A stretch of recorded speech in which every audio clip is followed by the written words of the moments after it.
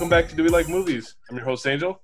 And I am your macho ex-gangbanger host, Javi. What's up, Holmes?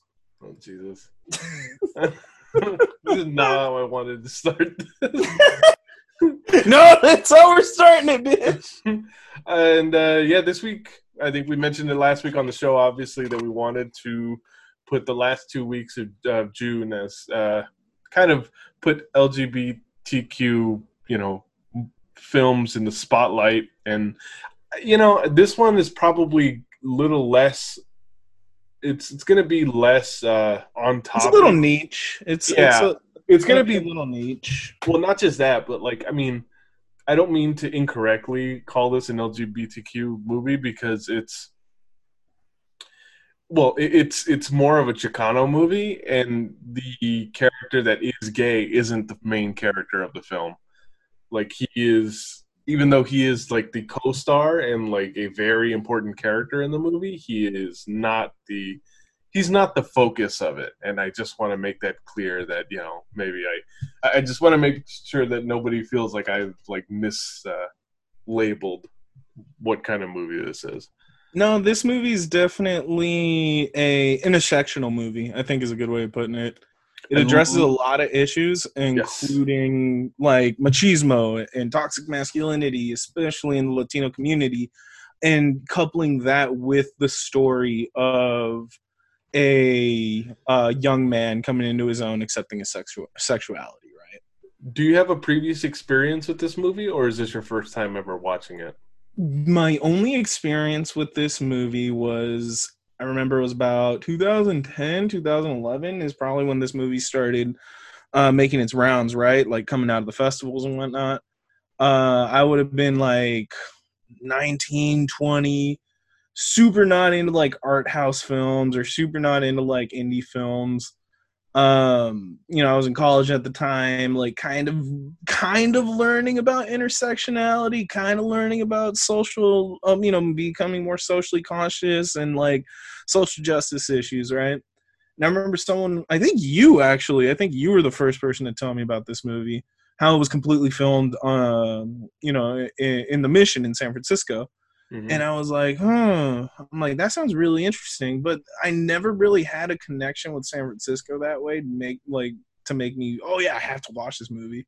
So I'm like, I'll get around to it. And I kept hearing like it was really good and it was fantastic. And I'm like, oh, well then if it's good, I'm probably going to like it. So I'm like, I'll get around to it eventually. So finally, when, this year, we finally decided to do it for June and review this movie and talk about it. I'm like, okay, this is great a time as any to finally get it done, Mm-hmm. So that's about all my experience with it.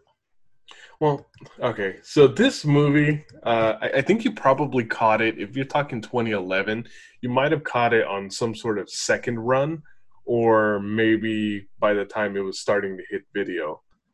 And I only say that because when this movie did first come out and did start making rounds in movie theaters is when I saw it, and that would have been early 2010. So, all right, you can take off the freaking beret and your stupid ascot. We get it, film student. Look, shut up. This is, okay, because I'm going to get into my experience with this movie, and my experience with this movie is going to be a lot. It's going to make me cry.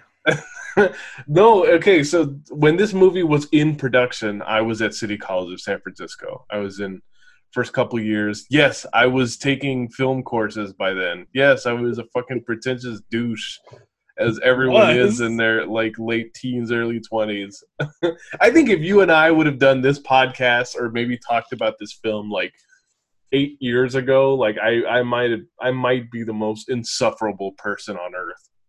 But I remember when we first had this idea and you were like, Harvey's gonna be the dumb funny guy and then I'm gonna be the one that has the movie knowledge. And I remember you told me that, and I was like, oh my god, fuck you, I'm never gonna do a movie podcast. Now look at us 8 years later. Yeah. But this movie is okay. All right, so it is in the kind of Chicano like film like subgenre, right? Hood Um, films, as I've come to learn, is a subgenre. well, yeah, I mean, specifically the two of the stars of this film, Benjamin Bratt and Jesse, I think it's Borrego, is Yes, Jesse yeah, Borrego, and Rene both Rivera. yeah, and both of them, most people who watch this movie or who are into this movie, they also play brothers in Blood In, Blood Out from the 90s. and if Oh God. and if you watch that film, like that film is a 3 hour like fucking exploitation film almost. It's the That's just Chicano Godfather with and a shit ton more violence and blood. yeah, I mean like it's one of those movies that like it's a favorite of mine like growing up, and I don't think it's a good movie. It's just a movie that like I just know, have seen, and definitely enjoy, right? But You just like it. Yeah, it's one of those yeah, movies that you just like. It's me it's with and American Pie. it's not good. Like I would probably even classify it as a guilty pleasure film. Like, when you watch it, you're like, this movie does not need to be 3 fucking hours long. I've watched Don't it say that recently. shit. We're about to get greenlit, asshole. It should not be this long. It's not that great. That's how I feel about Um, The Godfather. Pew, pew. Okay, I'm oh. done. But I'll say this, I was definitely excited to see these guys coming back in a film again. And then for a few things, one of them is this was kind of my introduction in my young adult life to representation on film, right? Um, the 90s was an era where we did have a lot of those hood Chicano films, but that kind of went away for a while, especially when the 2000s came. Like, Yeah, because the 2000s was dominated by Hector in the Fast and Furious franchise. but like, it's just, yeah, I feel like for a very long time, it's like that kind of movie went away. And yeah, of course, I was in San Francisco going to school, so I had heard about this movie coming out. I knew people who have friends and family members who are in this film, Hmm. and like I said, just a very close relationship with this film. And I was also excited that it happened to be covering San Francisco, specifically the Mission District, because a Hmm. lot of these films in this like subgenre, or all of them, are all revolving around LA. And I Hmm. think one thing that people really need to be aware of, if you're coming to this from an outsider's perspective, is that films that are in LA, like just the even Chicano, Latin American, whatever. Like the cultures are different depending on which part of the state of California you're in. Oh, definitely. Like 100% agree. Like your experience being Chicano here in San Francisco is going to be different from someone that grew up in East LA. Like it's just a different vibe. It's a different struggle. I mean, there may be similar stories, but yeah, the culture is going to be different no matter what. Especially, the culture right now is different from 2020 to when this movie was made back in 2009. Yes. Around the time that this movie comes out, one of the things that it covers is they talk about the early, not it's not the early part, because gentrification had been going on since before then, but It's that but it hindsight. was but it, Yeah. yeah, but it was like that early, like it was the early time in my life when I was really starting to figure out what gentrification was. Hmm. And now, if you were to go back and make this film in the city today, there are much, much less people in these neighborhoods who are actually brown. So it's changed. It's changed just in the time since this movie had come out. Hmm. But regardless, I guess we can get into this movie. The main, the character of Che, which is played by Benjamin Bratt, he is the star of this film. The most His Mexican Peruvian you're ever gonna meet. and his son Jess Rivera is played by Jeremy Ray Valdez, who I've seen in stuff. I think it's mostly television what he's been in before, but it's they I think they're really good characters and actors who are in this role. I do love Jesse Borrego and Talisa Soto, I think are their names. Jessica Soto is Benjamin Bratt's wife, but most people who watch this movie would remember her as Katana from the Mortal Kombat movies. Yeah. And even Benjamin Bratt, like, right, like outside of like Blood In, Blood Out, like I can't tell you like a ton of stuff that I've seen the guy in. I know he's made appearances on television.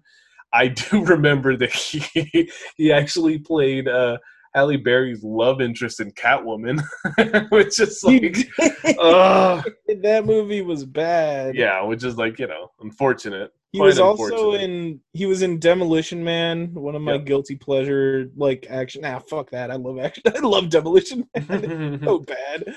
But he was also in a lot of rom-com fans will remember him from Miss Congeniality. He was Yes. Sandra Bullock's boo thing.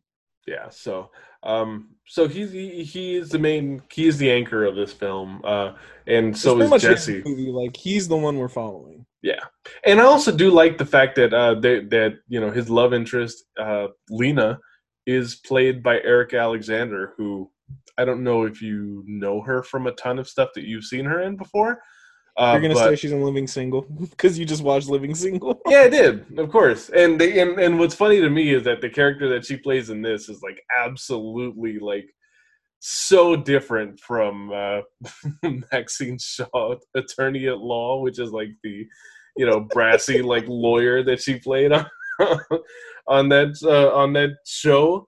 You know, but again, what I appreciated about this movie is you look up and down the cast.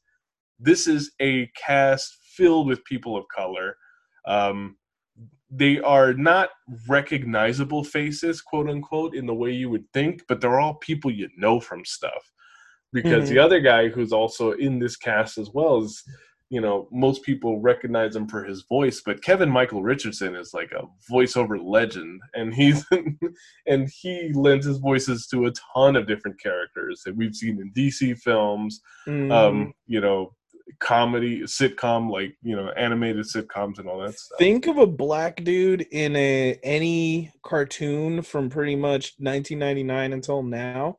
Mm-hmm. Chances are it probably was Kevin Michael Richardson. He has a very distinct voice. Mm-hmm. Um oh god, I'm trying to remember what else. He was in a super short-lived sitcom that ABC had. Um Crap, what was it? It was some crappy one. Knights of something. Knights of Prosperity, I think. Mm-hmm. No, well, it doesn't matter. Like it really Yeah. doesn't matter. But he's But just one of those guys I wish he got more love because yeah. he's fantastic. I love him. Yeah. Again, the movie it takes place completely in the Mission District in San Francisco, which, you know, I think is not only to San Francisco. I feel like now San Francisco is starting to show up more in films, and you know, you and I make it a point to really appreciate when we see like Bay Area landmarks and cities that are in movies that we're watching. But Hmm. specifically, this neighborhood of the Mission District, like what it reminds me of more than anything in my life is just the stories that my parents tell, because they grew up in, they spent most of their teen young adult years in the Mission District in San Francisco. Even when I was born, like my first couple of years of life, I lived in the Mission District, even though I don't remember it.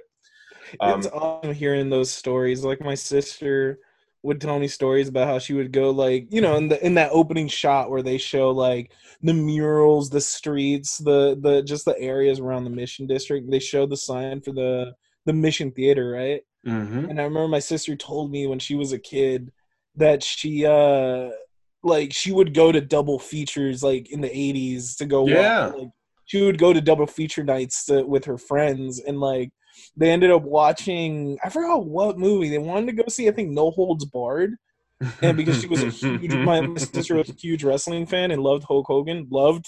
I just want to put that out. But then the double feature was to watch like some hella violent movie. I think it was No Holds Barred and The Predator. Nice. So my sister said that her friend's like grandma was like, "Nope, we paid for two movies. Y'all are gonna watch two movies." And she goes, "Yeah, I was pretty much scarred psychologically after that."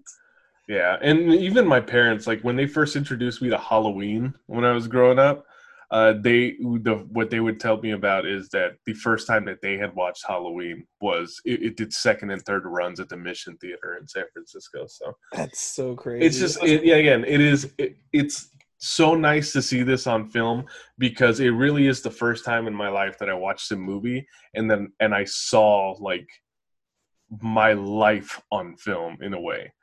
And again, so we see Che in the opening shot. He's walking through the streets of Mission, and he's going into his home, which is like you can tell that he's lived in that apartment for decades.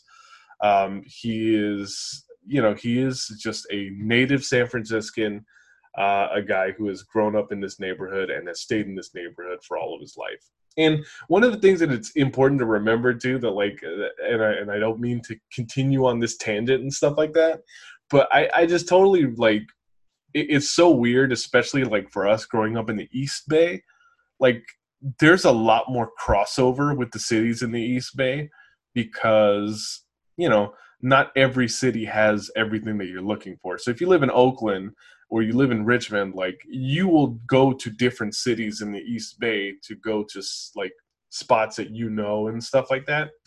And the East Bay is super weird because of geographically how it is. You're never too far from any one city. Like yeah, where I feel like a lot of the people that I knew that grew up like in the city or near the Mission District, like they don't really leave the city very often. Mm-hmm. like and I think that makes so much sense. It's like it really is a special like in that way it's a special interesting neighborhood. It's got everything you need all within like a 20-minute walk, right, as opposed to us where it's maybe a 20-minute drive. Yeah. But anyway, so Che is a guy who is a recovering alcoholic. He drives the Muni bus in San Francisco, which is awesome. I love, the fact that it's a thing where it's details that you don't need in a movie, but it's going to give them to you anyway. And they are world building. And yeah, exactly. That is exactly what this movie does. It builds a believable world that you've seen, and those details are just things where it's like, you can tell that even though the film is made by guys from LA or guys who are not exactly from the Bay Area, like there is such a love and care to the material that is being like filmed that I'll say it this way, it has to be like a Latin American film crew that's doing it. Like unless you're someone who is part of that, the culture of people who live in that neighborhood, you're not going to get something that feels authentic.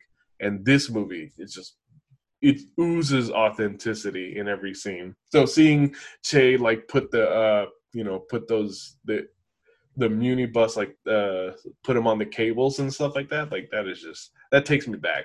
Because even recently when I go to San Francisco and stuff like that, I don't think there's a ton of those like cable buses, around in areas that I've seen, especially now that, a lot of the buses are hybrid, right? And everything has been kind of upgraded a little bit, but it's a little retro, and there's a lot of stuff in San Francisco in particular, as opposed to a lot of other places in the Bay Area that's still a bit retro. The buildings, the Victorian buildings that all these characters live in as well. So, all right, I will hop off my. How much you love San Francisco. Yeah, I'll hop off my boner of San Francisco so that we can get into this movie. Oh, you're not going to. It's going to come back. It's going to come back like all over the film.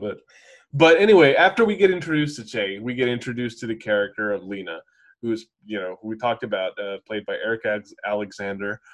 She is riding her bicycle and apparently lives in the same building that Che is in.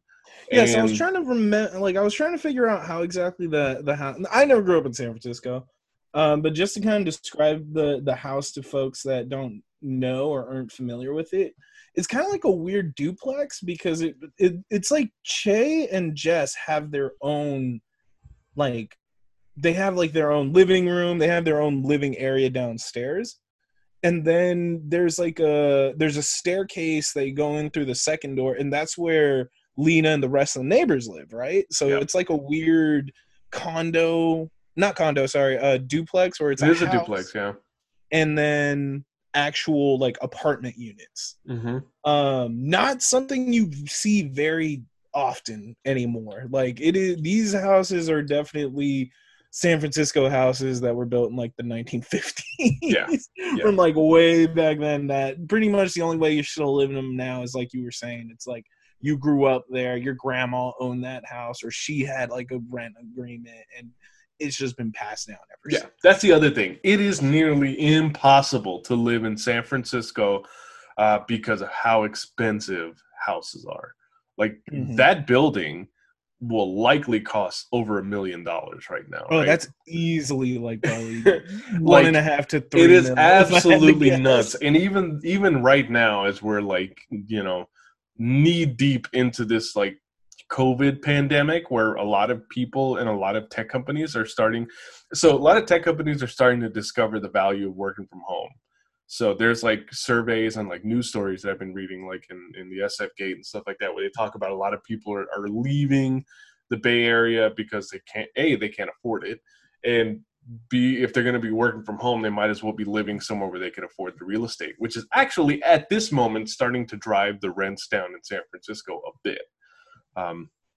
But again, still, it is still the most expensive city in the country. I think even more than New York at this point. Yeah. So yes, anyone who you know of color who lives in San Francisco, because I do have friends and relatives that still live there, you live there because you have relatives that have owned those houses, like have owned those houses for over a generation at this point. And it's crazy. You sell those houses, instant generational wealth. Yeah. Yeah. But yeah, that's not here nor there right now. Yeah. So we get introduced to Lena. So she's new to the neighborhood. She's lived there for about maybe 2 weeks.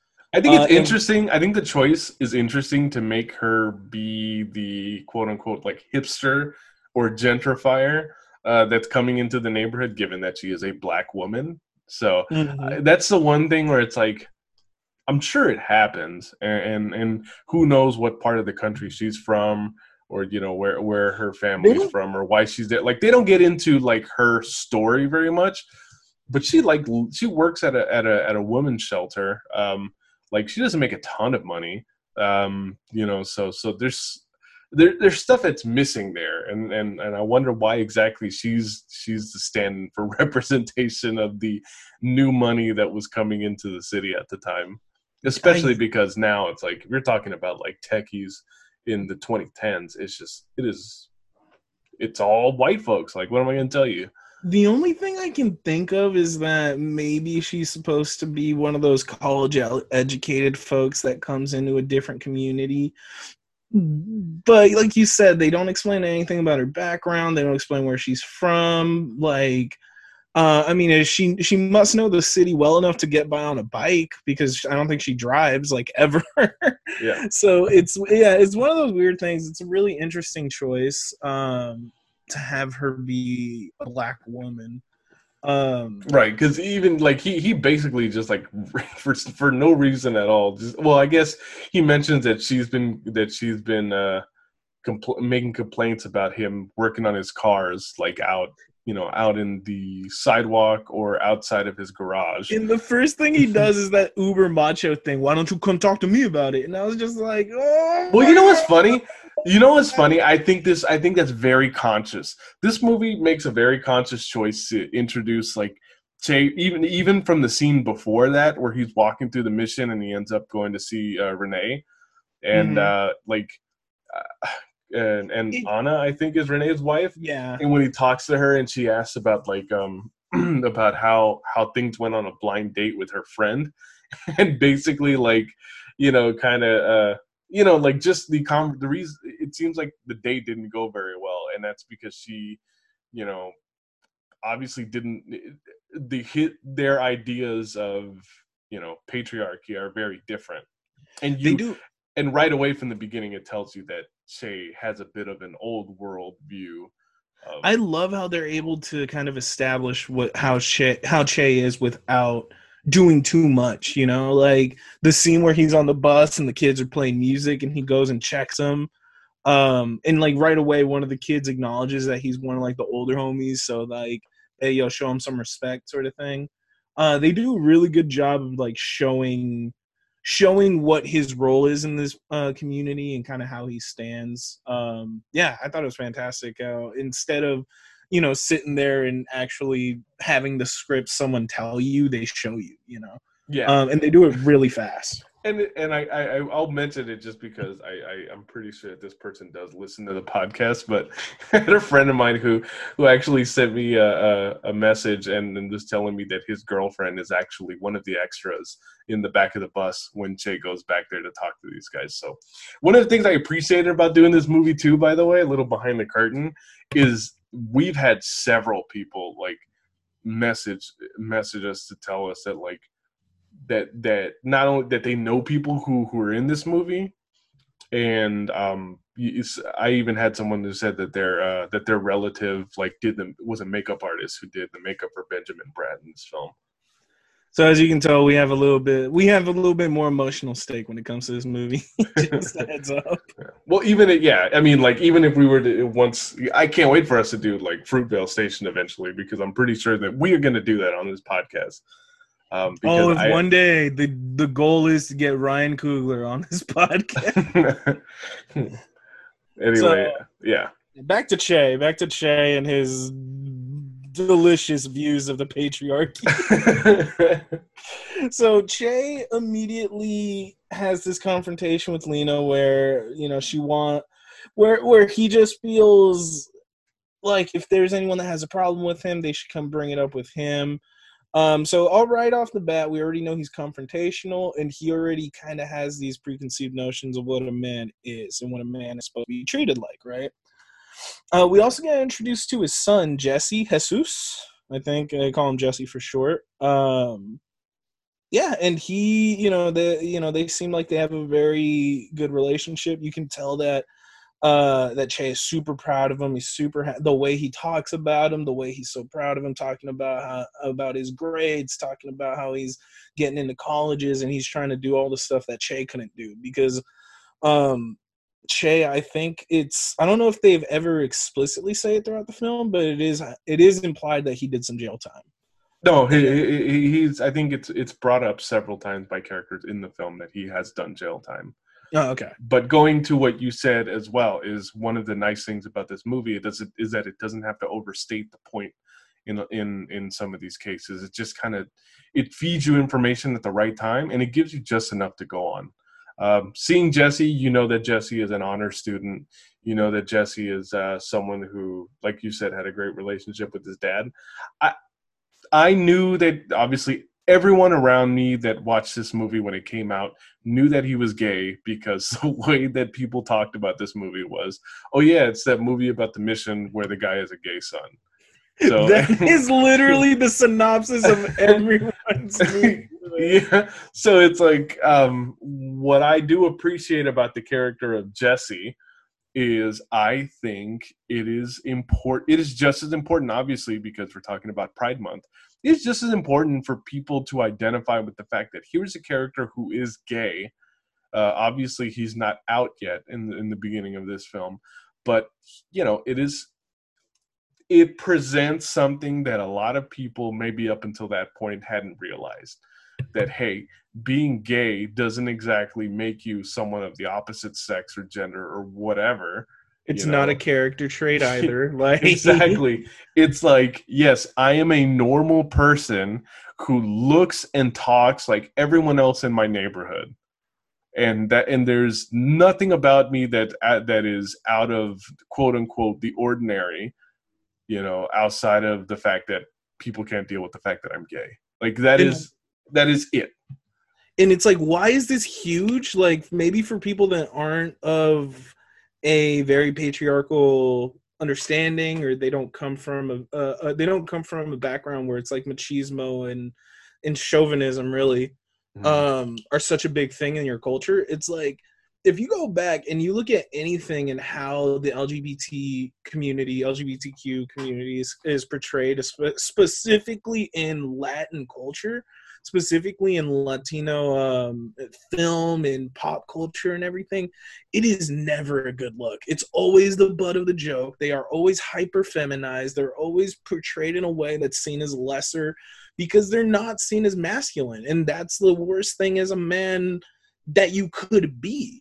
So already this movie's breaking the social norms because it's presenting us a young Hispanic character, a young Chicano that is, yeah, he's gay, but that's not the only thing about him. That's not the only thing we're supposed to, as an audience, supposed to get caught up on.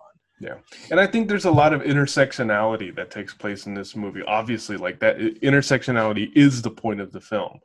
But there's a lot of it that takes place in just that, when I mentioned the difference between like LA, these LA Chicano movies to something like this, is there's a lot of, and I've never lived in LA, so I can't provide any context, or New York or anything like that, like to really know.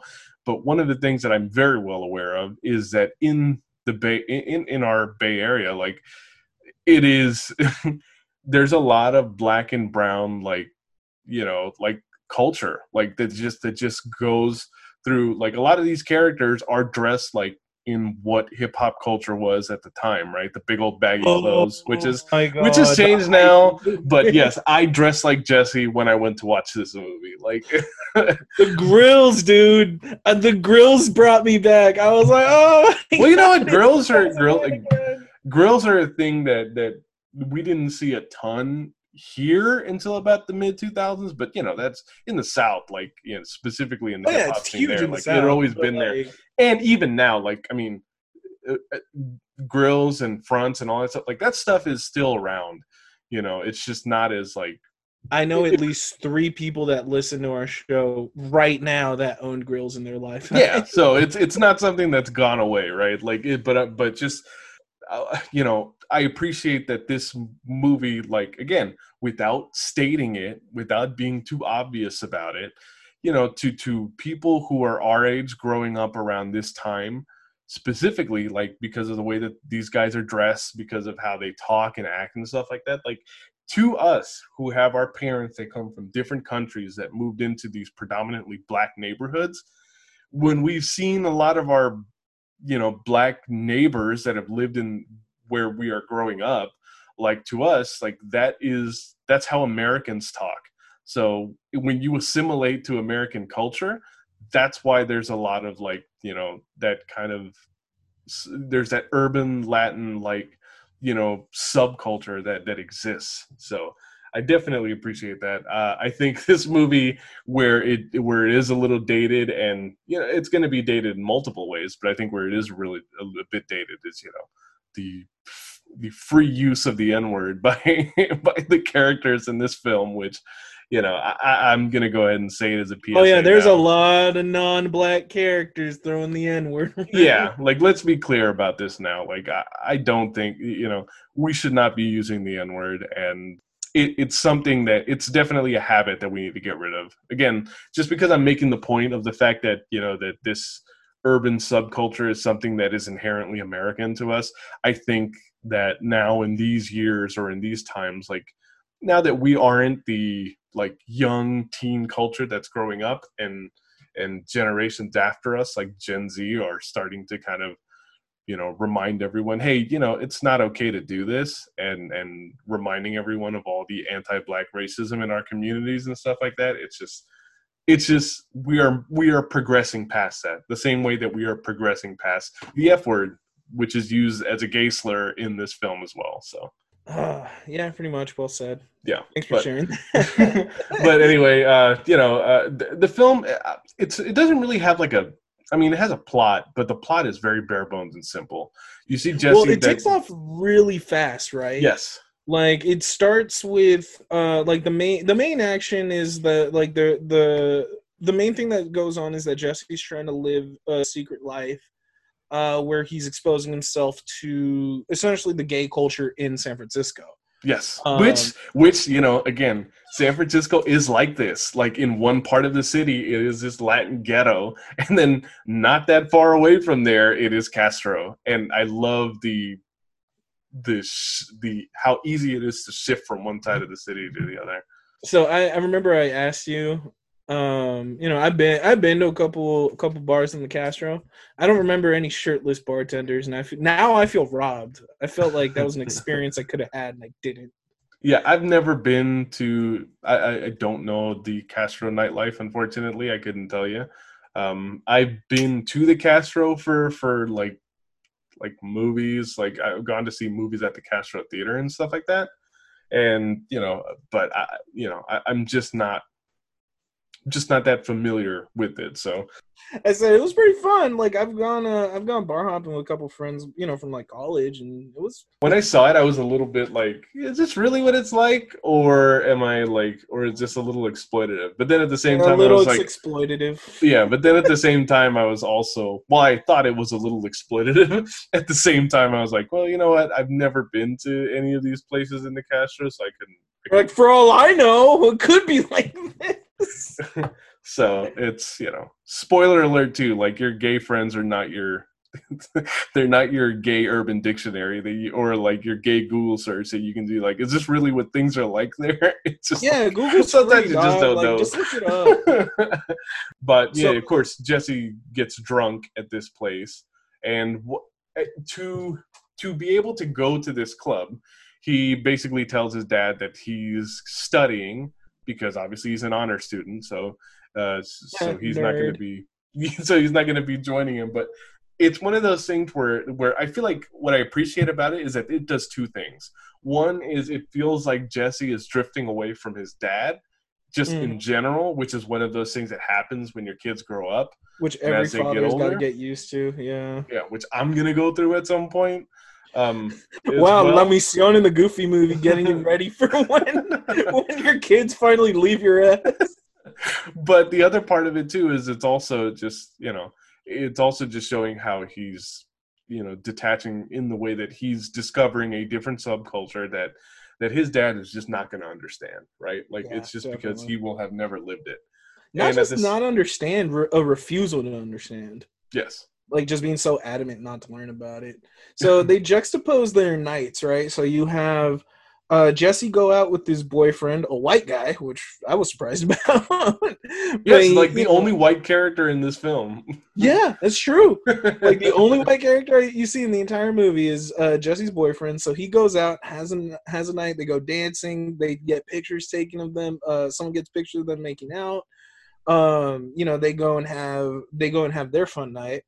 And then Che goes out with his homies, which are all pretty much like over 30, almost 40-year-old, like middle-aged No, we're Chicanos. talking over 40. Like they're older guys. So we got middle-aged Chicanos that are super into the lowrider culture. There are a lot of car clubs in San Francisco. Before I say something and get called out the way we did on I think it was the Tokyo Drift episode. Yeah. I will preface this by saying I have zero knowledge of car culture in San Francisco and lowrider culture in general. So I'm going to say that right now. I'm going to throw it over to Angel. You have a little bit more experience. I have a little bit more experience in that I know they exist, and I know, and like obviously, I go to San Francisco. I've been with my wife and stuff like that, and even like I think not that long ago we went and we were driving down Fisherman's Wharf. I don't remember what we were doing. We were going to or away from somewhere, and as we were driving down near Fisherman's Wharf, we saw a lot of those lowrider cars that were coming by, and they all come by in a line just like they do in this film. And it's just, it is really neat. There's something just, again, they're not going anywhere. They're literally just cruising up and down. Low and low, baby. Yeah, and if you watch movies like older movies like Boulevard Nights from the '70s and stuff like that, you know that this is just like it is a part of these cultures and these car clubs. Like again, they're still in the city. Like the only one I really know is there's one called San Francisco Lowrider Council that they do a lot of.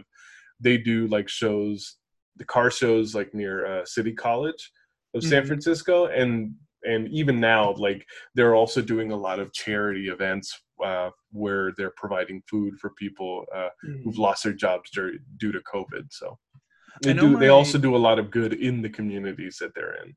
I know a friend of mine. She used to be. She actually was a mission girl. She grew up out there too, and I remember she was telling me that there, the lowrider culture is huge out there, and the danza too, the danza azteca, which we'll talk a little bit about Hmm. later.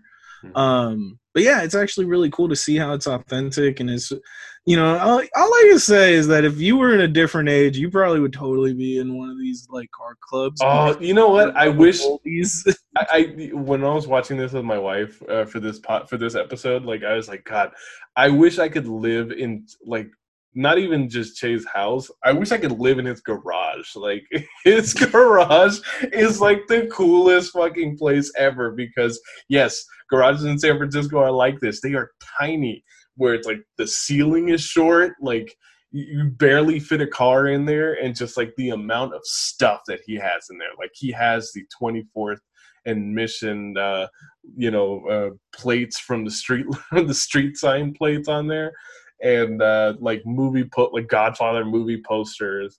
Well, the other part is It's he like also has Angel's Angels, dream man Angels, cave. yeah, Angels Dad Heaven.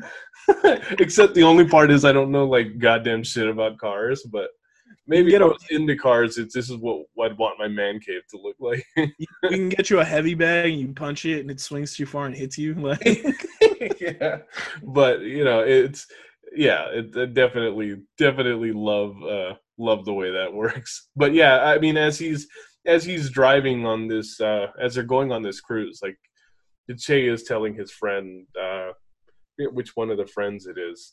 They all really kind of blend together, even they though are like all I love all the characters, I really do. But I think it's Benny who he's talking to. But as much as I love all the characters, like they all kind of blend together at some point. they do. And pretty much if it's not Renee and if it's not D, who's Kevin Michael Richardson, who's Yeah, Che's sponsor, they all are interchangeable. Like yeah. I hate saying it. But yeah, no, where he basically just talks about, he asked his friend, if the reason Jesse's going to go to UCLA, which that's where he's going to go next semester. He's a senior in high school right now. Mm. He's asked if the reason he's going to go to UCLA is because he wants to leave him. And I guess that's just how he's feeling. He's feeling again like he is feeling the distance that is starting to grow between him and his son. He just has no idea that it's because his son is, you know, homosexuality is to come out is really what's causing some of this stuff to happen. Funny enough, that is a very common that's a very common thing in our households, I think. Oh, Is that feeling of parents being like, is it my fault? Are they trying to get away from me sort of thing? Because yes. I remember I got a letter from MIT like that was slightly interested. This was before I made myself stupid with alcohol. Um like like I remember I got a letter from MIT and I was super juiced about it because I was thinking, oh man, it would be great to go to Boston. I would love to live on my own and stuff like that. And I remember my dad like legit got in a little bit of a depression because of it, because he was like, he had to confront the fact that I was getting excited about maybe going across the country. And Hmm. he asked me, he goes, "Are you trying to like leave us?" And I'm like, "No." I'm like, "It's MI fucking T. It's a great experience. It's gonna be a great chance." And then I was like, "Oh wait, we're broke. Never mind." Anyway, after this night that Jesse has gone out with his boyfriend, Jordan, he comes home. Well, he's been home when Che gets home, and he's very clearly been drinking because there's like beer bottles all over the place.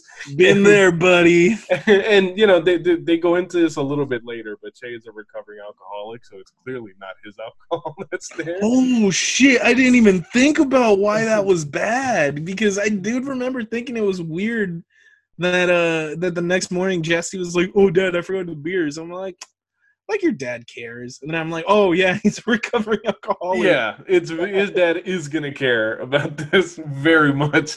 So that's the first sign of. But to him, it's like he looks at it more as a boys will be boys moment at first when he's seeing it. Mm-hmm. Um, But But once he what is finds, not yeah, boys being boys is he ends up looking through the he ends up looking Polaroids, yeah, he looks through these Polaroids which, of boys and girls like, of Gen Z who listen to this show, there was a time like this movie really is catching us like the year before, to like 2008 is when the iPhone came out. Like people were still on Blackberries. Flip remember the phones were sidekicks? Everyone loved sidekicks back in the Yeah, day. flip phones were on the way out. Like people only use phones to text or call. Like we did not use phones to do everything else that we do on the internet now. So Yeah, well, we this is didn't have porn at the palm of our hands, okay? We had to work for that shit. and we didn't post like pictures, we didn't post pictures of everything that well we did, but you needed to have a camera to do that because And your phone did not have the resolution that like would make it look it decent. was so pixelated. Yeah. My God, fucking dog shit.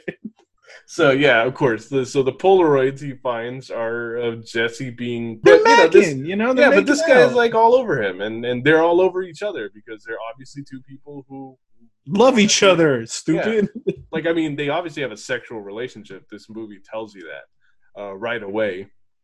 Oh, the part where Jesse like where they have where he when he like they confronts Jordan. The movie makes you think, oh crap, like is he gonna rob this kid? And Yeah, I then was like, damn. I was like, his son is gangster. Like, they start making out, and I'm sitting there watching these two young men make out with my 60-year-old Mexican father, who I'm learning is conservative. I was like, it couldn't. You could hear pins fucking drop. Dude. Yeah, I mean, like this again. This people, I think to an extent, especially people in our culture, they hadn't seen much like this because in my screening when I watched this, like I heard like I heard people making audible sounds like of gas. surprise when it was happening, and you like, could hear monocles pop out of eye sockets and people going, "What's all this then?" The next day, like after Che has found all of this, the next day he's in the garage talking to his friends. And he's just being a dick the whole time. They're just like, "Hey Shay, how are you doing?" And he goes, "I'm fine. Fuck you." Yeah, he's like he's being a total asshole to all of his friends. They see Jesse walk by and they're hoping he gets better from his E. coli because like Shay lies to them the night before they're cruising and said that Jesse can't join them because he's got food poisoning. Immediately, food poisoning turns to E. coli. Yeah, which E. coli wasn't like in the mid aughts. Like there was like a thing where people were afraid of E. coli like a lot. Yeah, like to people the were point afraid where, of romaine lettuce. yeah, where like I think George Lopez like even did like a sketch on it. Like that's how much people were talking about E. coli. Oh God! But yeah, Jesse is trying to go to school. I don't think he's going to school. He just looks like he's going to a store or something. Oh, you're right. You're right. He says, "Where are you going?" He's like, "I'm going to the store." He goes, "No, you're not. Go inside real quick." Mm-hmm. So he goes and he confronts him straight up about the pictures. Doesn't try to really like beat around the bush and just said, and it's just crazy like how too hard Che takes it. Because he says, he shows he says, "I saw the pictures." He goes, "Why is he treating you like his Mexican bitch?"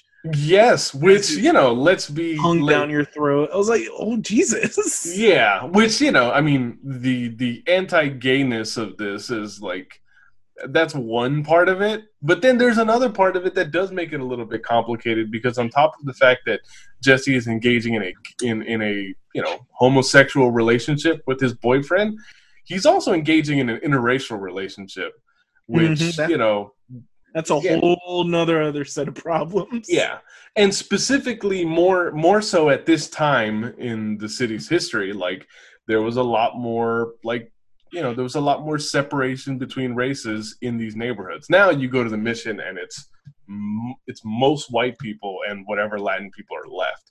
But at this time, there was still like the main, the main people that were living in these neighborhoods were Latin people. So you knew that a white guy was from a different part of town. It's to people in our parents' age group, they considered there, like, and still do, like, there's a lot of our parents and older people in our family that consider homosexuality, being trans, like, just LGBTQ, like, in general, they consider it being something that people learn from white people in this country. Mm-hmm. And I think it's just completely negating the fact that there are plenty of gay people that, like, lived in the cities, towns, villages that they grew up in their home countries. No, that didn't exist back there, man. What you talking about? Yeah, and it's like this. It's another thing where, like, our parents, for as great as it is that they brought us here and stuff like that, there's a lot of ideas that they still have that are very colonized from their old countries. Oh, definitely. And so yeah, so I don't understand his raging anger boner over, like, Jesse making out with a guy, but I kind of understand his concern about the fact that, Jesse is dating a white person. No, I totally get the concern of him making out with a guy. Yeah. Like, I get it because it's it goes back to the whole machismo, and it's going back how specifically in a lot of Chicano culture, it's very much like being feminine is lesser. For whatever reason. Can't explain why. It's just how the patriarchy works, Well, look at Jesse's friends and look at all the people in the neighborhood. Like, there's a lot of, like, ultra macho, like, guys that are in these neighborhoods who macho culture. Oh, it's hyper masculine, and that's the hyper masculinity and then on top of that, just the hyper masculinity that comes from our parents' countries that they lived in. Like, obviously, Che is someone who, if he is Chicano, like, he was born in this country, and everything that he knows is from growing up in this country.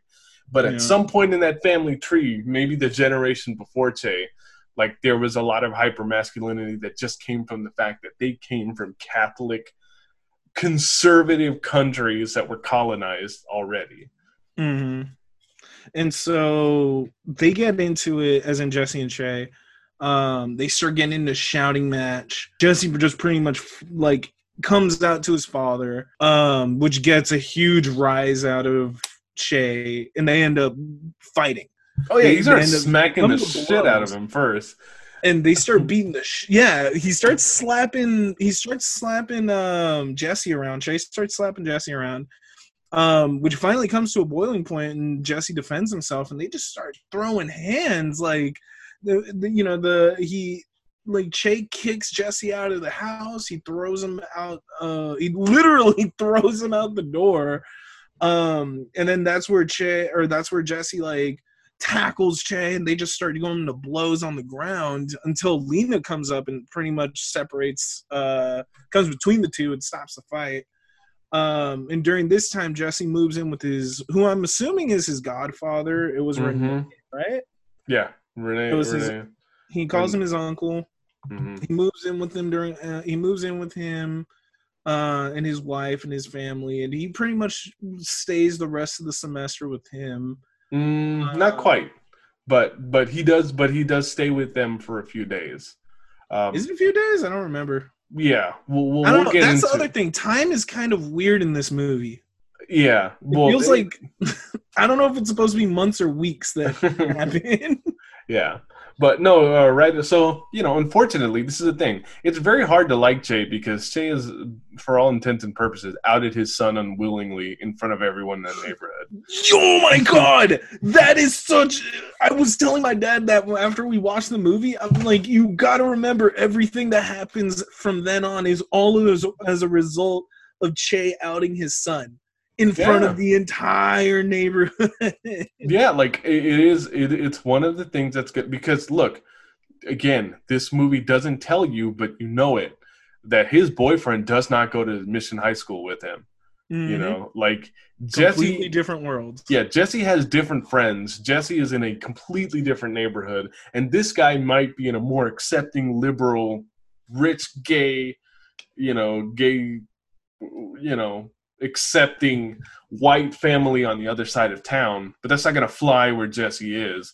And the fact that his dad essentially didn't really give a shit about him enough to out him in that way, like he will never understand the harm that he did to him just by that. Jesse gets taunted, bullied.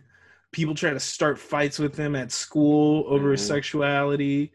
Someone spray paints the F word on his on the garage on what's it called on Che's garage, right? And like I'm trying to remember what was the other thing. Oh yeah, there's that bully dude. I don't even know if I can call him a bully because he was more of a sociopath. He is a sociopath. But there's that gang dude that keeps coming around and he's constantly harassing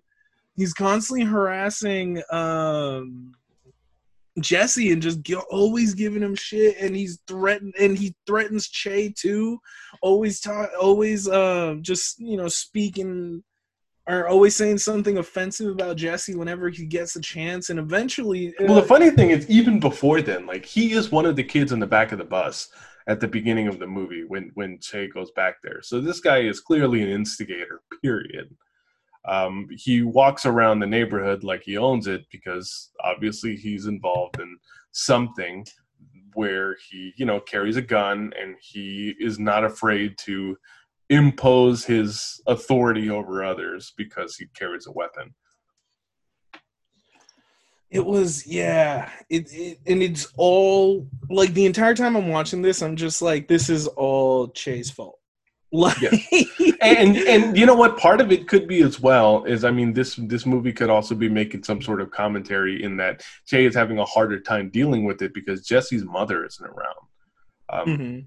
So the way that we really kind of get to know Lena in this story is that Lena does become the surrogate parent, surrogate other parent in a way, because we need someone who's going to be a polar opposite from Che. Che is very old world, conservative, Catholic, and Lena is very much, someone who is pro women's rights, pro LGBTQ, and has, without telling you at this point in the movie, she's someone who has dealt with abusive lovers and deals with women who have been dealing with abusive lovers, in these shelters that she's worked in.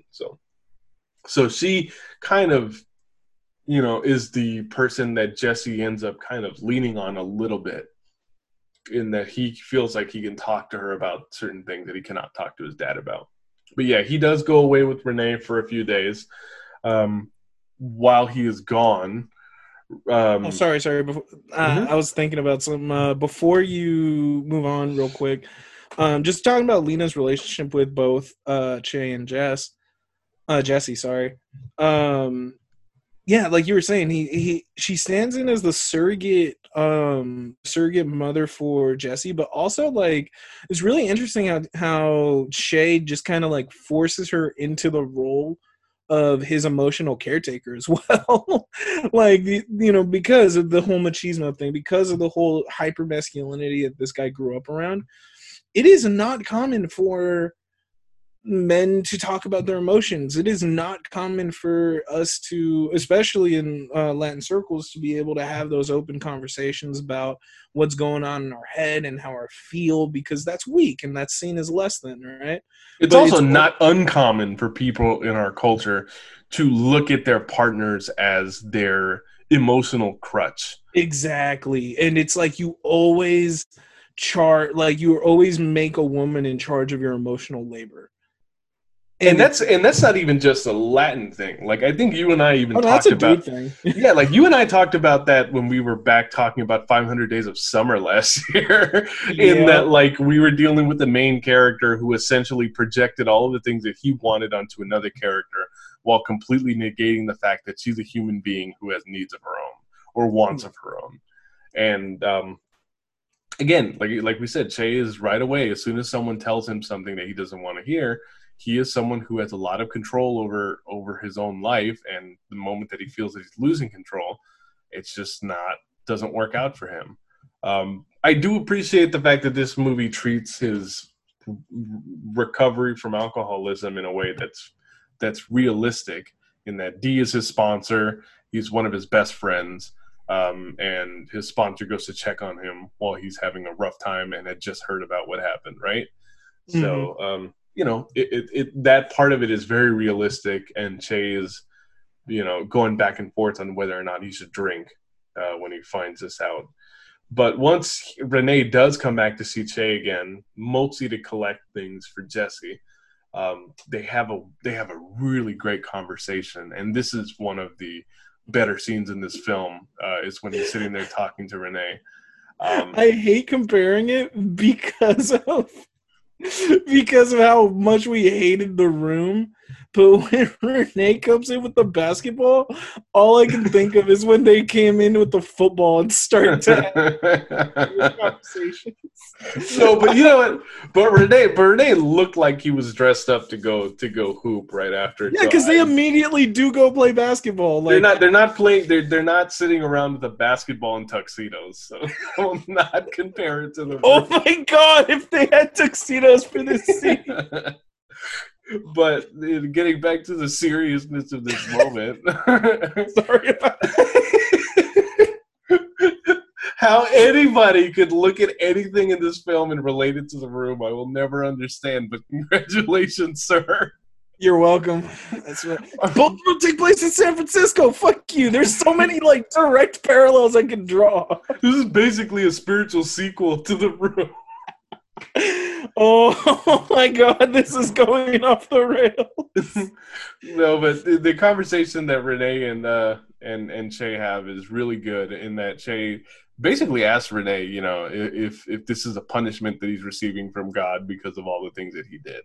And Renee is the male character who is more in touch with his life. And I think the reason why I said, that maybe Che is having a harder time with it because he's alone and not with his wife, is you get the impression that Renee, because he is with his wife and they seem like they have a very good relationship where they communicate with each other, that he comes around to this stuff in a way that Che cannot. Because he knows that Jesse is gay, and he doesn't seem to have a problem with it. Che does remind him that the reason why he doesn't have a problem with it is because it's not his son, which I don't think is incorrect. I think even if it's someone who's as liberal as I am, when you find out that your child is gay, I think there is going to be something where it's difficult at first because you don't understand it. It is something that you just don't understand. But I think where the mistake that a lot of people make is that they not only do they not understand it, but they feel like they never will, so they never try to, and they never, and that's the thing. It's like it's. I think you and I talked about it in another episode of the show, where it's not wrong to be a shitty person with shitty opinions sometimes, as long as you can admit when you're being shitty. You know? Oh no, go ahead. Yeah, and I think that's what you need to do, but. I also think that the wrinkle in Renee's character that's great, and I couldn't get over it when he talked about it, was his son was born with some sort of birth defect or was very ill when he was growing up, and he tells Che the story about that when his son was a baby. Obviously his son is older, so he survived, thank goodness, but he tells a story about when his son was a baby and how he couldn't even hold him and how he considered that stuff to be like a curse on him, or his punishment from God. And thankfully it gets to the point where he talks about how things got so bad at one point with his son where all he said, because he was talking about, I didn't even want to hold him because, of all the stuff that was going on. And I couldn't get out of my own head to think about his well-being. And at the end where he talks about how by the time things got really bad, all I ever wanted was for him to get better so I could hold him again. And that was got down on his knees and just prayed that his little boy would survive. And it's a really it's such a matter-of-fact conversation, but it's such a powerful message, right? Yes. It's the movie literally talking to our parents and us, telling us, that it's just this is gonna hurt. It's gonna be difficult for you to deal with this because you don't understand what it is. But you're gonna reach a point at specifically with people in our culture who they lose relationships with their kids over this. where Mm-hmm. they just never establish relationships with their kids over this ever again. And it's like, think of all the things that you're missing out on, and that is more heartbreaking than anything. So this obviously gets to Che because Jesse ends up coming, like, you know, He invites him next, back. Yeah. yeah, because the next scene after that is where Che is in the garage, still drawing the, you know, he's still doing something with the cars in the garage, and Lena comes in, and that's where she had the issue with her bicycle, where it was like Oh, he was broken. drawing the Virgin Mary, Yeah, the the Lady of brown Virgin Shalom. Mary. And And yeah. yeah. So like you were saying, that there's and so he has like the local. I don't even know what to call them because they're not kids. They're just like, 17, 18-year-old, like just kind of hang around What dudes. is the local kids? They're I like mean, they're other people in the neighborhood who you they're the see as kids that backgrounds in lots of scenes. but they're like kids, but it's like they're also the freaking almost adults that just kind of go around and like talk to all the people in the neighborhood. But this is where Chage starts talking to them about their indigenous roots, right? Mm-hmm. Talking about how those that grew up in Mexico and originally came from Mexico were more than just Mexicans. They come from the original Aztec tribes, from the Mexica tribe, the Mayans, and like the importance of knowing your origin to kind of like help create a cultural identity. And I remember that was something that I used to think was so like I would roll my eyes about it, and I would be like, "Oh my god, this shit again!" Well, Like, you know what it is to me is it's basically like the Latin version of no, Hotepery to me, in some the ways. Hotep memes. Well, But you know, because I mean, I respect the cultural. What I like about this is that it really does tell you that Che is complicated in that he is very anti-colonialism in this way, where he but is he very in upholds it in touch. other ways. Exactly. And that is Yeah. perfect. Again, this movie doesn't give you simple answers to certain things. And I appreciate that. But it's just one of those things where you're like, yeah, it's how ironic is it that you're so decolonialized in this way, but again, you're upholding a patriarchy in another way that Yeah. you're about to do that. So he ends up meeting up Lena. He kicks the kids out of he kicks the kids out of the garage, and she brings in her bike. And she was talking. Oh no, it's her bike wheel gave out, so he grabs it and he's like, "I'll fix it for you, no problem." Mm-hmm. And later in the movie we see that he not only fixed it, he gave it like a fresh paint job and like fixed the frame for her. Mm-hmm. Gave her like, I forgot what else, like he gave her like a basket or something. He just like Yeah. tricked it out, right? And And he it's gives like, her like the fuzzy dice and all that that's stuff what too. it was, the fuzzy But dye. But yeah, that's where he like describes to her how he and Jesse were both into cars growing up, and where he basically bought car parts every single time Jesse brought an A home, and that's how they put together the purple car that's in his garage, right? Mm-hmm. And it's an interesting story. It tells you that the less Jesse gets into not just being around his dad, but less into the car culture and becomes more of his own person and kind of grows into, the more where he's going, it's just disconnecting him more from his dad because his dad is just like all of us are. It's like we look fondly at the points and times when we were growing up, and we wish that it can be those times forever, and we don't really evolve with the times in some ways. Yeah, and we just kind of get caught up on that.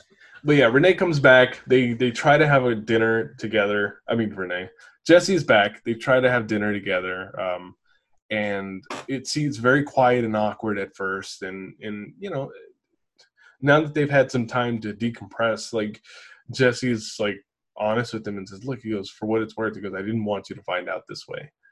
And and Jesse's really trying. He's really trying with him, and I guess Che is really trying too. but Shay just cannot put it together, and even goes back to, I think man or God made man or a woman and a woman for a Oh, he reason. made the whole fucking It's hard because argument. yeah, again, I'm just like, no, stop. yeah. Well, the problem is that again, this is the ignorance of this is Shay's ignorance towards someone who's gay. Like it's just the fact where like to him it is, which one are you? Are you a man or a woman? And it's I like, know. It's like if you're not one, then you have to be the other, and it's like it's such the closed mindedness.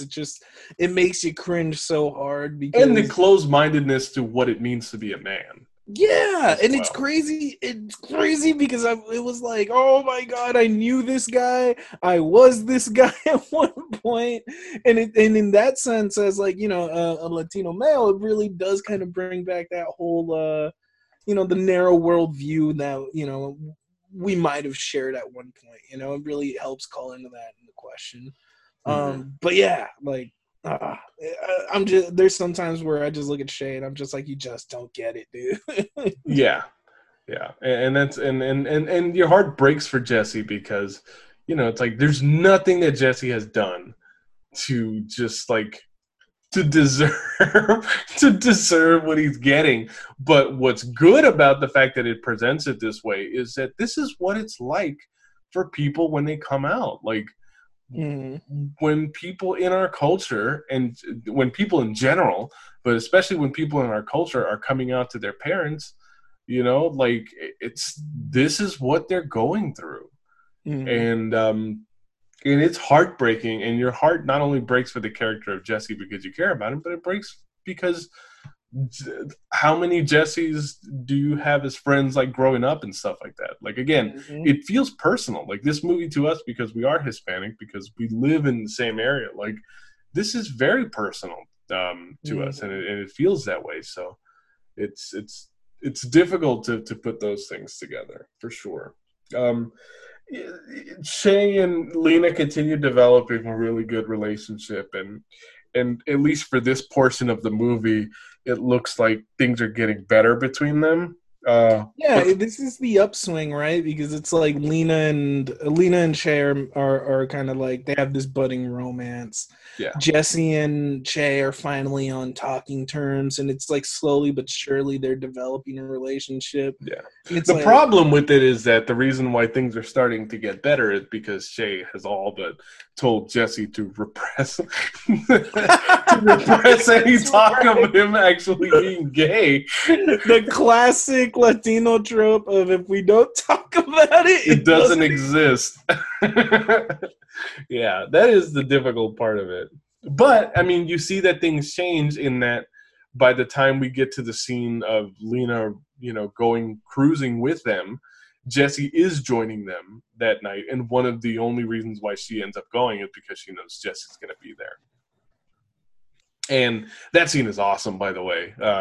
I love it. Is my favorite scene in the movie because not just because of the song, but it's an awesome. I was about to song. say, was it because of the song? The song is awesome, but just the scene in general is awesome because it's while the song is playing, it's just a feel good moment. Yeah, this is a moment where, much like the beginning of the film, you're driving and appreciating the neighborhood of the Mission in San Francisco. So you have the dude that's selling flowers. He comes up to Lena while they're at a stoplight and gives her a flower. You get to see all like the residents of the Mission. You get to see the street signs. You get to see the landmarks. Like it's really cool. Again, in a way, it's a love letter to. It's a story about people that live in the area as much as it is like a love letter to the area itself. Yeah. So and then after that, the next time you see kind of Che and Jesse interact, he's coming home from work. He's asking Jesse if he wants to go out to have dinner, and they go to taqueria, which La Taqueria is an actual taqueria in San Francisco on the Mission.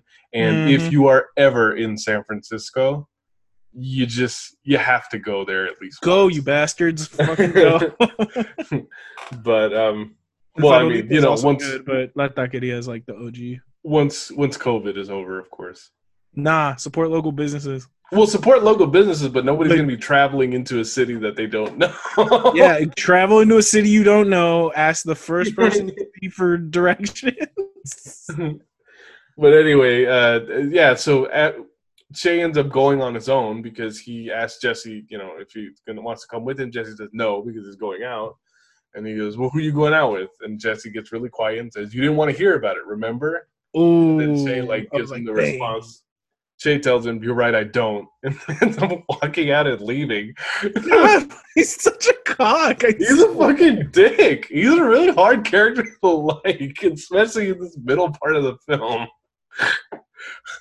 Oh my god! So it's like at this part, I forgot what Shay ends up doing that night, but Jesse goes out with Jordan. They have a, I don't think it really shows their date, No. but they're leaving where they were leaving wherever they were doing. And on their way back to the car, they actually get confronted by by the gang dude again that keeps trying to make Jesse's life a living hell. This asshole is everywhere.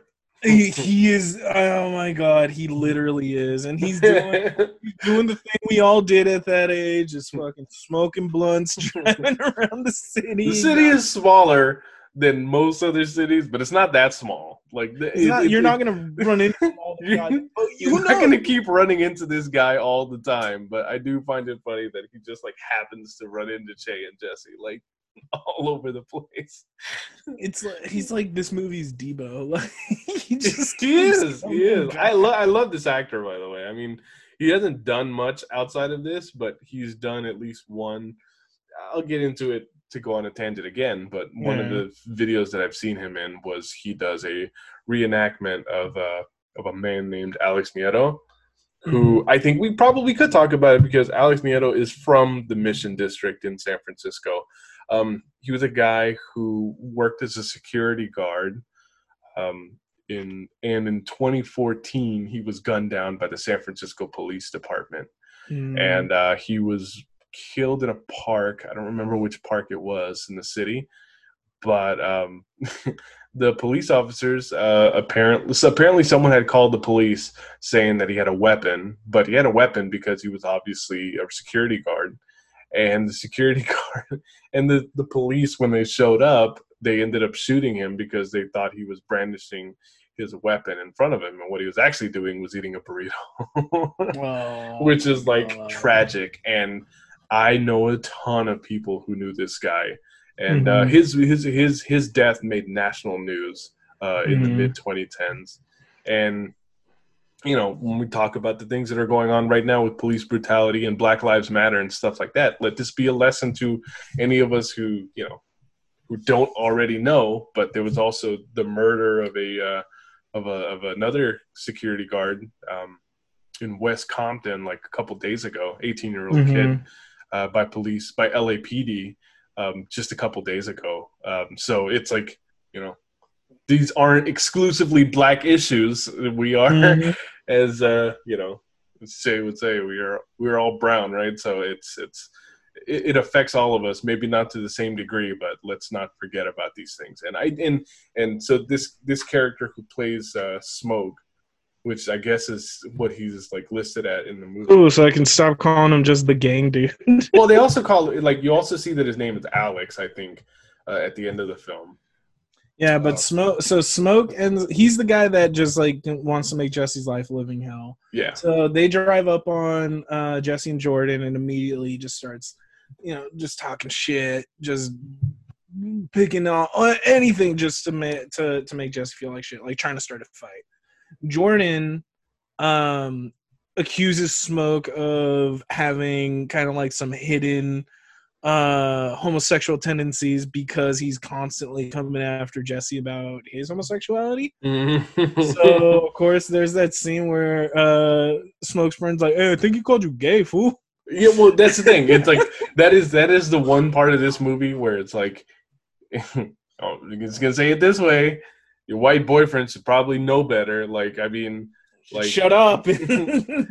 No, mind his damn business. Yeah, it's a good point. Like, well, that's the thing. It's like, again, this is a sheltered guy from another part of town, like we've said before, that has no idea of how even gay people are dangerous. treated in Yeah. other communities, and it's Yeah. like, yeah, you were lucky enough and blessed enough to be accepted for, you know, who you are. That's not the same for Jesse, you know. Yeah.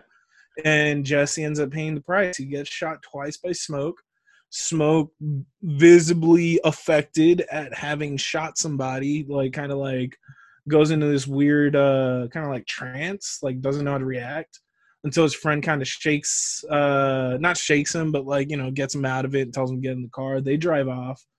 Jordan That's ends pretty up much the last time that we see him in this film. yeah, you don't see, and that's pretty much it for them. The rest of the movie, Jordan ends up calling the cops, calls him an ambulance. They end up getting him to the hospital. He is at, and now it's called Zuckerberg Hospital, like the Zuck. but this is General. This is San Francisco General Hospital. Which, half our family was born there. I was born there. This is the hospital that I was born in, and this is the hospital I used to go to up until like I think I was 4 years old. So nah, I was born in Highland, baby. So it's just like, yeah, again, it is. Our friend works there. We have a friend of the show that works there. Shout out to him. I'm not gonna put his name out though, but he's a rad dude. Yeah, it's whatever. But yes, another place that I recognize. But he's taken. General. We shouldn't be so excited about it because the whole reason we're there is because someone got shot. But yeah.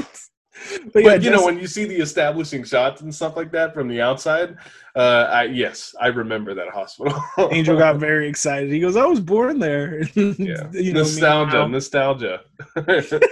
Nostalgia after seeing someone almost die. But yeah, no, it's Che is there looking out for him. It's, you know, he and Lena like sleep together at some point here.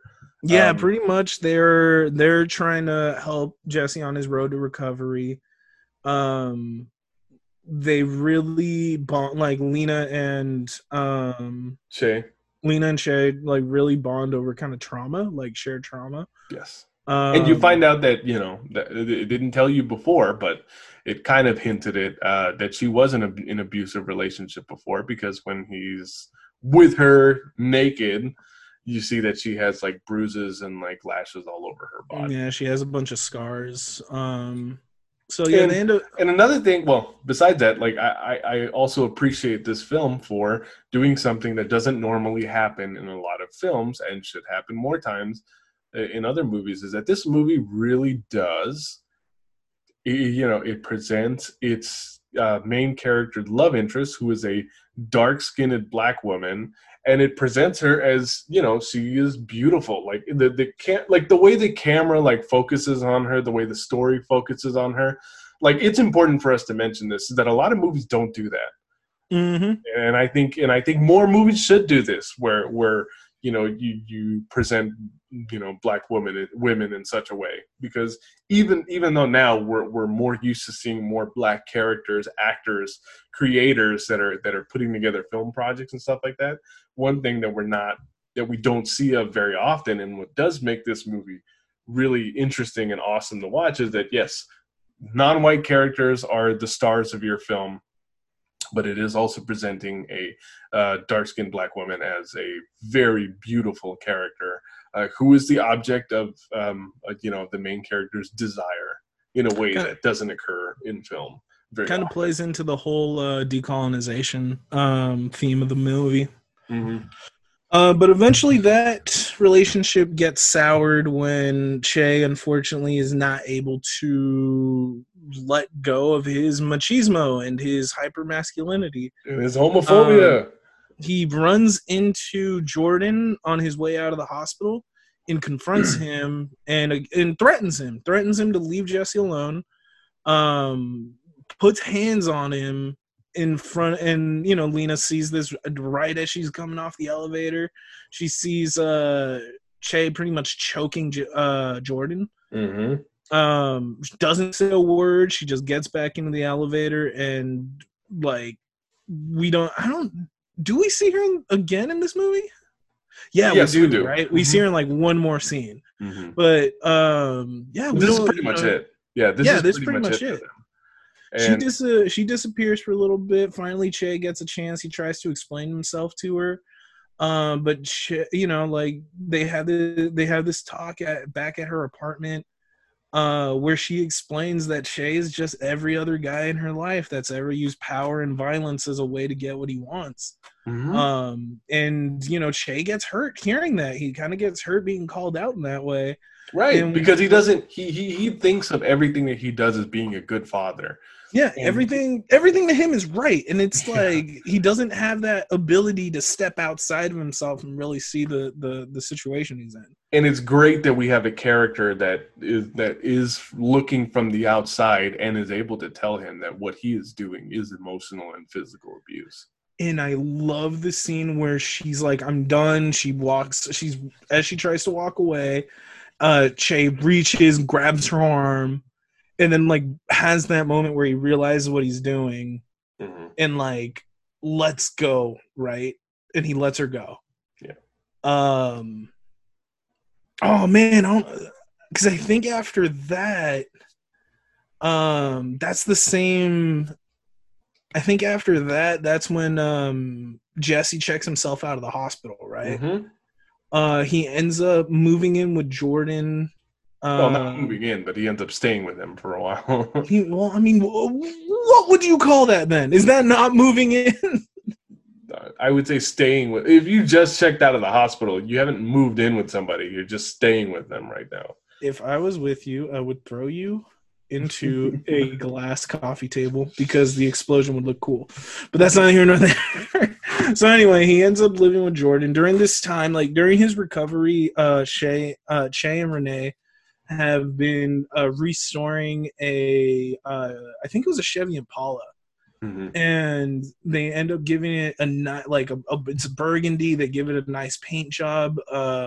Che actually does the scene of the Virgin Mary presenting herself to Juan Diego, I think is his name, as an indigenous woman. He paints that scene on the trunk, or on the hood. I don't remember. Which looks fantastic, by the way. Like, I think it looks great. The fact that Jesse is gonna be like, I was just like, man, that makes me jealous. It's like, I mean, I love the cars in this movie. It's like you're driving, but I couldn't imagine like practically driving it, because it's like, God, it's like you're driving a work of art. Like, what happens if it like rains or like a rock hits it on the highway and just fucks up the paint job? But that's what I was thinking of. I'm like, that car is way too nice to give to a fucking 18-year-old. Like me at 18, I would fuck that car. So they end up, making this, or he ends up working with Renee to kind of restore this car for Jesse. The idea is that was going to be Jesse's graduation present, right? So what ends up happening is that when Jesse moves in with Jordan, I said it. Well, you also don't know if that's who he's been living with, because we end up going into a time jump after the scene that where he is initially staying with Jordan, and Che goes, and it's kind of like, all right, this is your last chance. You're either not going to be gay anymore, or you're going to come home with me. Are you done being gay? You done being gay now? And he's like, no, this is who I am. I'm staying. Yeah. And it kind of doubles down, and then we get another time jump, pretty much to Jesse's graduation day. Yeah, where Che doesn't go. He doesn't, Jesse graduates from Mission High. Renee and his family are there. Jordan is there. Che isn't there. Jesse's friend is there, who, like, I think I joked with you when we were. Are you talking about Gummy Bear? I love Gummy Bear. Yeah, we were like laughing at Gummy because what's it called? He kind of has an arc in the movie, because the first time that you see him introduced with Jesse, they're basically talking about that fine Asian girl that they're going to go see in the McDonald's on 24th Street. and then in the second scene, when you see him, like, and Jesse like thinks that he's like blowing him off because he knows that he's gay. And he finds out that the reason why Gummy is like not able to go with him is because he's like actually entertaining this girl now in his house. And then the third and final scene, up! They were not entertaining. They were bumping uglies. And then the third time that they see him is when they both go visit him in the hospital. Which, shout out to Gummy, because we all need a friend like Gummy, like who is like, all right, well you're gay, who cares? Like, you know, who I like the way he said it. He just goes, motherfucking beat goes on. I love that, dude. He goes, motherfucking beat goes on. And it was just like, oh, but what if things were different? He goes, then they're different, whatever. Like he just like does not care. It's so, like he's a laid back, like just everyone would like to have a friend with him, and you're just like, all right, cool. We're like, at least Jesse has like him as a friend, right? the world would be so much different if we had more gummy bears. Oh my god! So they end up graduating from high school. And Che ends up drinking. He ends up relapsing because you see that his house is very unkempt, and he's very clearly been binge drinking for a while. He had that scene where he like destroys the car, the paint job, kind of fucks that up in a drunken fit. Yeah, totally reminded me of the I think the Jackie Chan Karate Kid, because they have a scene like that. Yeah, but whatevs. Oh yeah, wait, there's a scene in the original Karate Kid like that. Anyway, I digress. But yeah, he's pretty much just given up. Like he's just completely relapsed. He's drinking all the time. It takes him going. So he's walking back from the liquor store getting alcohol, and it takes him walking through the neighborhood and stumbling on this. Like, okay, when someone dies in our neighborhoods, like that's what happens. The place where they were shot. That's usually where you'll see the vigil, right? We'll put flowers. We'll put drinks. We'll put stuff that. It's very much like a Day of the Dead altar that's kind of built around where the person died. Yeah, this is like a very what is the best way to put it? It's a very elaborate like vigil that they have set up there, because they even have like the Aztec like dancers there. This one's extra because they have the danzantes. Yeah, which is like, you're not. This isn't really what you're always going to see everywhere, but hey, this is this not this same crew, but this kind of crew also did like a lot of the Black Lives Matter like rallies in San Francisco just a week or two ago. Mm-hmm. They were performing there as well. So But he goes there and then he sees that the person that the vigil is for is actually Smoke, who has now died, right?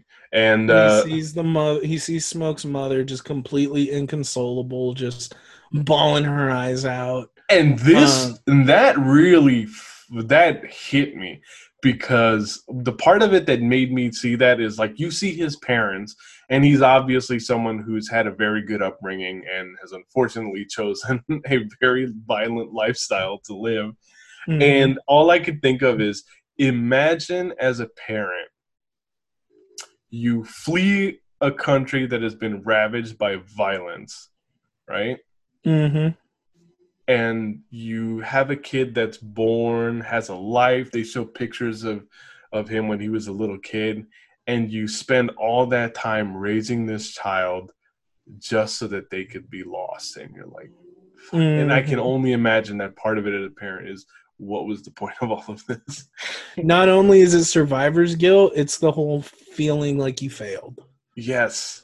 Like, I can't imagine what that feels like. And unfortunately, it's something that's all too common, Yep. I saw when I was working with youth, like, these were the stories I saw. These were kids that I saw that were born here. Their parents came, struggled, tried to make a life for themselves out here. And these kids are kind of like dicking around. And it's like... And I've had friends that I know that have been lost to violence as well. So it's like...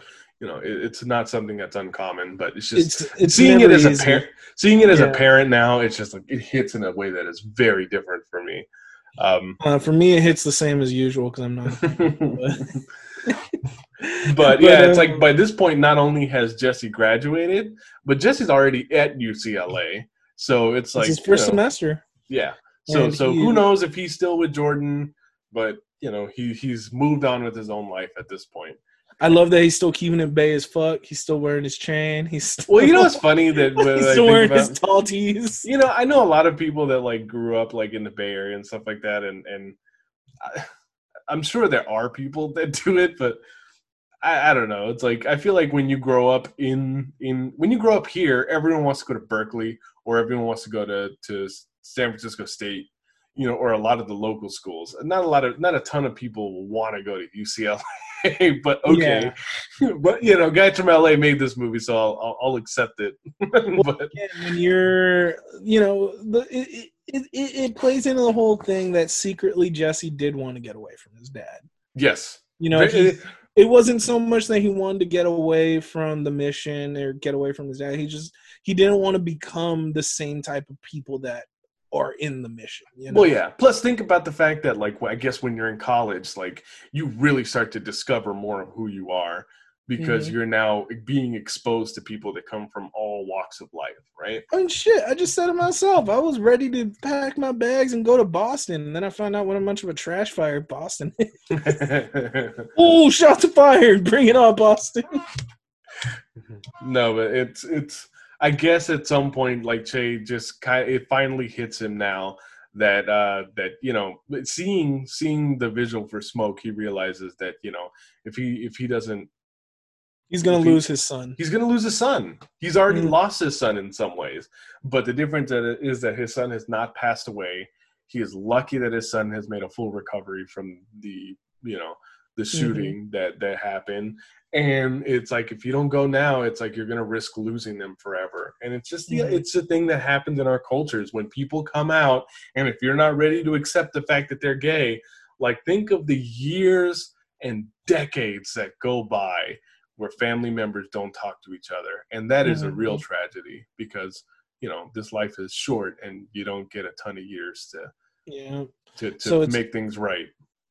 So it's awesome to see that once he has that epiphany moment, he gets in the Impala that he was going to give to Jesse, and he hops on the 101. It was funny, like that scene where he's driving down to LA, so he drives down to UCLA, and that's how the movie ends, right? Mm-hmm. Because I'm watching it with my dad, and he goes, "Oh, he's driving through the 101." He goes, "So he must have gone to San Jose and then taking the 101 all the way down." I'm like, "Dad, that's not important." Well, yeah, if you were driving to LA from San Francisco, you would take the 101. Yeah, but we were just I was laughing because that's just how my dad was kind of able to connect. Yeah. But yeah, that was when I watched it with my parents, I just remember my mom like not being happy with how it ended because she wanted to see what it looked like by the time he got there to see Jesse. And I'm like, it's actually kind of perfect the way it is.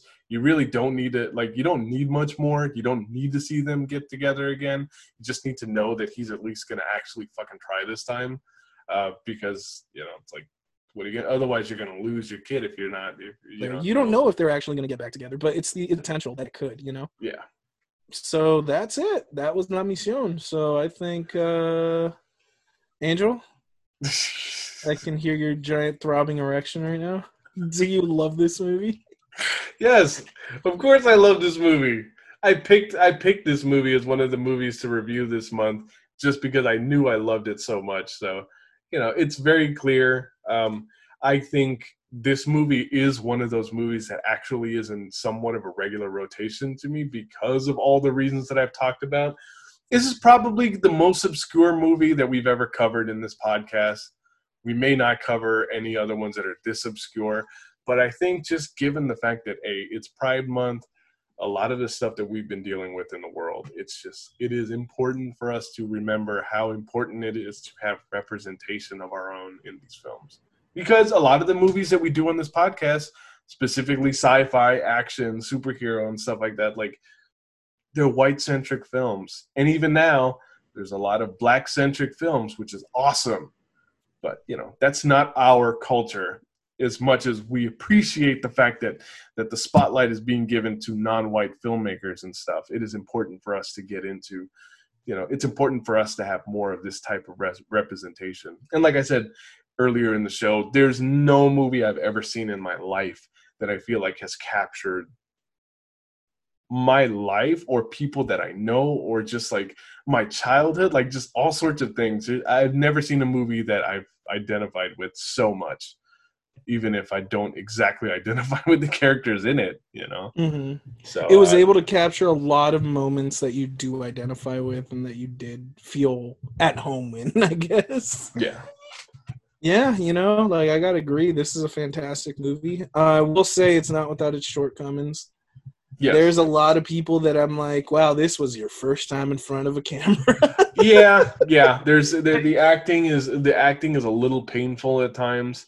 They got Um, the right actors for the right roles, obviously. Like they had people like they had enough of a budget to bring in people that were experienced for the roles that mattered.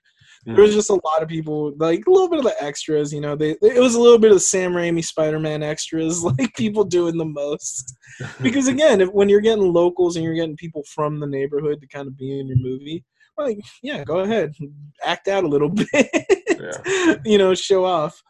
Well, Um, the funny thing too is the cinematography. I also like the cinematography in this movie, and the cinematographer for this film, his name is Hiro Narita, and I don't know how much. Like, I mean, he hasn't done a ton of famous stuff, but among the movies that he's done cinematography for are Honey, I Shrunk the Kids, Star Wars 6. ooh, Um, nice. but and also I think most famously The Rocketeer. Oh, cool. Yeah, so I love the way that this film is shot, so I definitely wanted to shout out the cinematographer as well. I mean, yeah, it's a great movie. Like you said it yourself. This is a movie that not many people are gonna not many people are gonna know. It's probably not gonna like stand out to them. It's Mm. probably not even a movie that a lot of people are gonna relate to. So you and I being a little bit of homers, like we are giving this movie a lot more love than say someone that's unbiased. But at the Yes, very this is a least, like, highly biased review, and I'm sure that somebody who is not us would be able to watch it and they would see a ton more flaws in it. But I think, given the subject matter and just given what it covers, there's just for us, there's just no way, or it's there's no way we're not going to be biased about it. yeah, but you know what? For if you like seeing, if you, it's one of those movies that if you like Chicano stories, it's definitely worth checking out. Yes. If you like, if you're from the Mission, it's definitely worth checking out. If you grew up in San Francisco, if you're from the Bay, like it's authentic. It's authentically a Bay movie.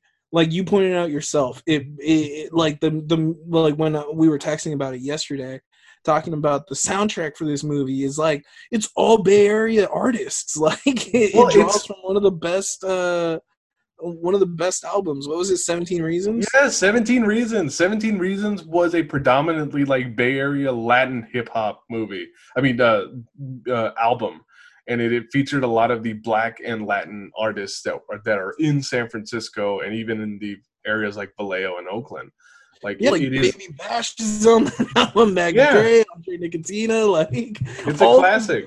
Yeah, like it has all these guys are like from the Bay and Bay staples. And while there's a lot of movies since, like, before and since, that have been filmed in the Bay Area and that do cover kind of like Bay Area hood films, like there's been a lot of them. There's been like Fruitvale Station, and then the David Diggs movie, I think. What is it? Blind Spotting. Sorry to bother you. Like, there's a lot of these. There's a lot of these movies that take place in these neighborhoods that we know and stuff like that, and that we do have a lot of love and affection for it. But I think the difference with this one is that specifically not just covers Bay Area, like, urban culture, but it's specifically Bay Area Latin urban culture. And that's, Yeah. again, there's nothing like it. And yeah, I think we definitely appreciate it and glad we got to review it. So, I'm also very excited because even though we're leaving this movie in the rear view now, the movie that we're covering next week, I think it really is one of my favorite movies of the last decade, and And it's I gonna. haven't seen it yet, so I'm looking forward to Oh it. my God, are you serious? Yeah, dude. I tried to. Oh, I honestly do like, and it's funny because I actually picked this movie, but yeah, that's why I picked it because I hadn't seen it. I can't wait. I can't wait for next week. We're gonna be covering Moonlight, which is director Barry Jenkins' film. It won the Academy Award for Best Picture in 2017. Well, at the 2018 Oscars, but it was a 2017 film. Fuck you, La La Land. Yeah, but Oh can't wait. man. I can't wait for that. Thanks for joining us for this episode. Thanks for coming back to listen to our Teenage Mutant Ninja Turtles episode that we did. I appreciate. It took us a long time to get back in the habit of doing these shows, but I hope that, the subject matter that we're going through and just the fact that we're doing episodes again is keeping everyone engaged with us. So thanks for Yeah. joining us for this show, and we'll talk to you guys next week. Later, guys. Gang, gang.